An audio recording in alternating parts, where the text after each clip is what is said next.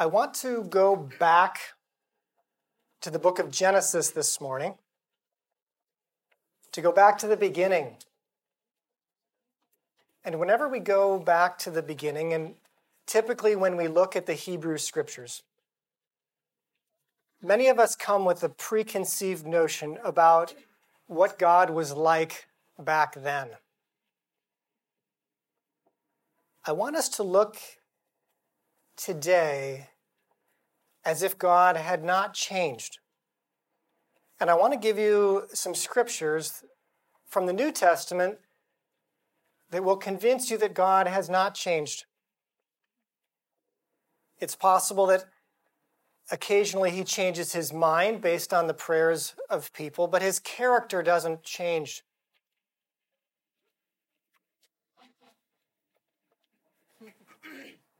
From Colossians chapter 1, starting in verse 15.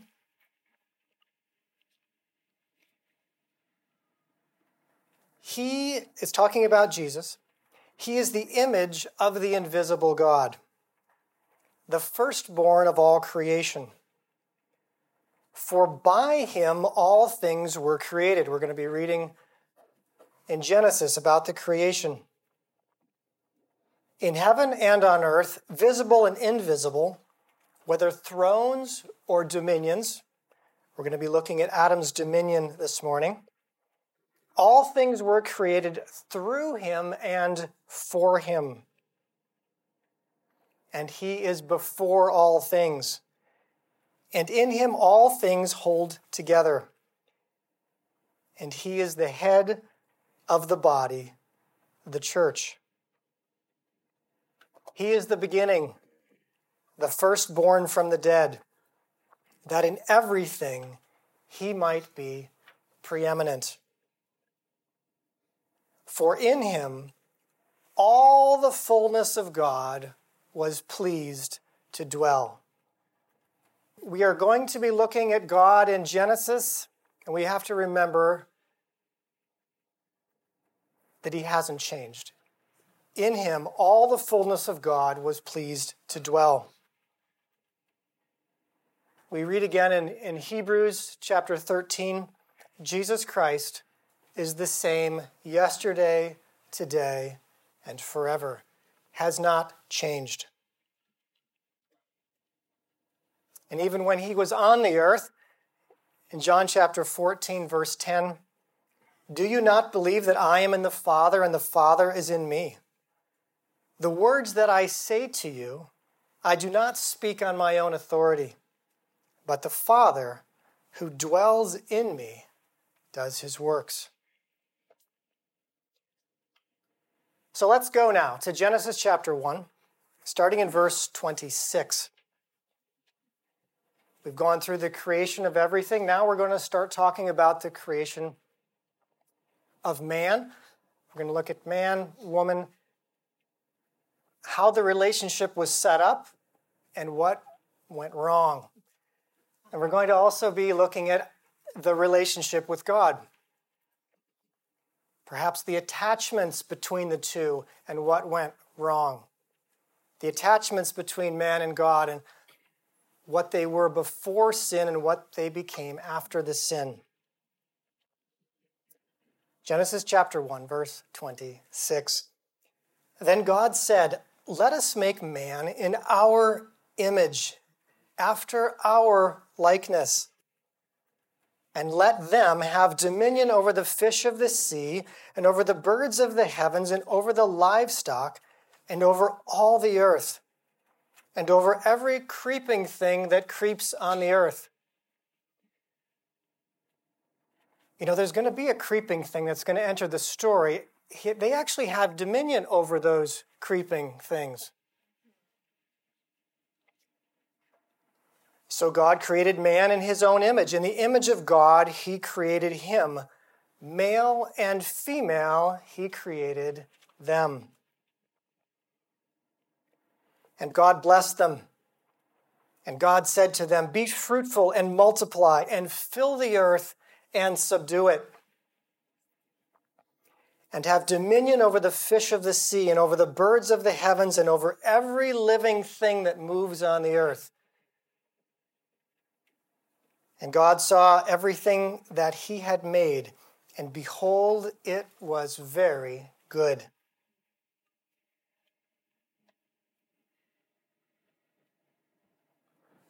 Multiply, fill the earth, and subdue it. God actually gave the man, the male and female, the man and his wife, he gave them a job. Were they supposed to stay in the garden?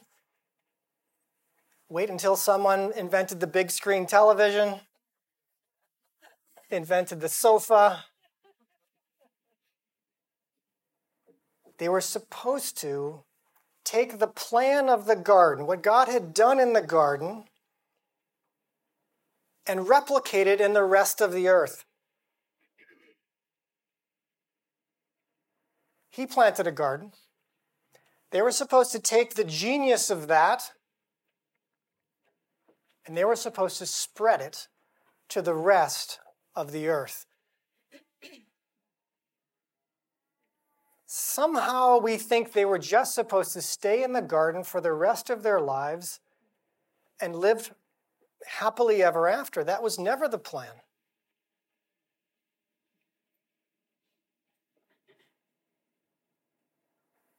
God also wanted something else. I believe he wanted them to take their relationship with him and spread it to the rest of the world, to the rest of the earth,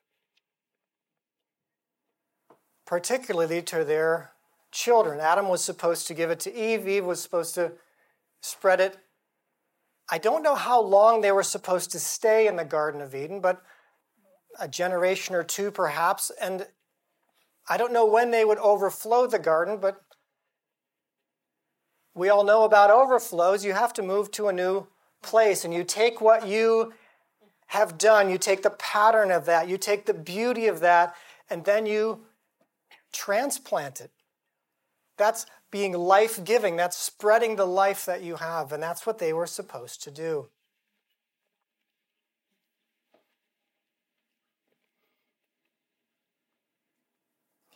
Genesis chapter 2, verse 19. Now out of the ground the Lord God had formed every beast of the field and every bird of the heavens and brought them to the man to see what he would call them. And whatever the man called every living creature, that was its name. This is one of my favorite verses in all of the Scripture. Most of us, when we hear this, we think that God brought the animals to the man to name them. It's very clear in this verse and also in the Hebrew that he brought them to the man to see what he would name them. If your dog has a litter of puppies, there are two ways that you could name them. You could tell your child, "Can you name the puppies?" Or you could say, "Sweetheart, come here. I want to see what you're going to name them." "Oh, this one's Friendly. I'll call him Friendly." "Daddy, this one has a spot. I'll call him Spot." And whatever he called them, that was its name. Do you see the delight of the Father in his child, in his Son?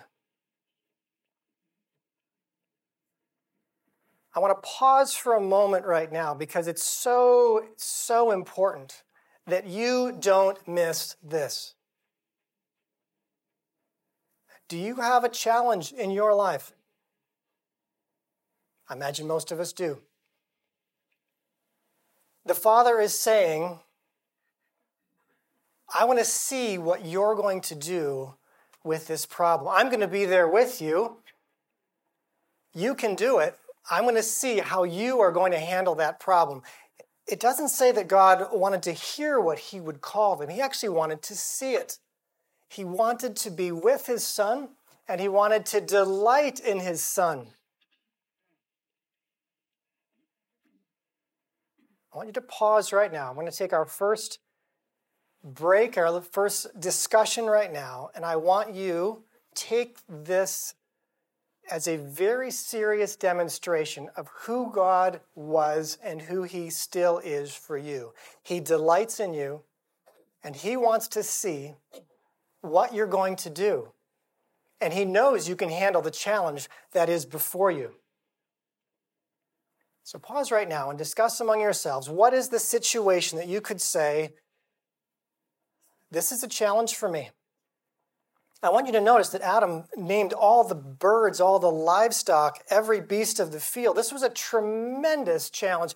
Probably he had never done anything like that. In fact, I know he'd never done anything like that. It was encyclopedic. It was amazing. And maybe we should do this exercise just alone, without talking with one another, just for you to think that your Father delights in you to the point that he wants to see how you're going to handle the challenges. And if there's some challenge that's too big for you, he would love for you to ask him how he might want you to handle that right now. Let's take a minute.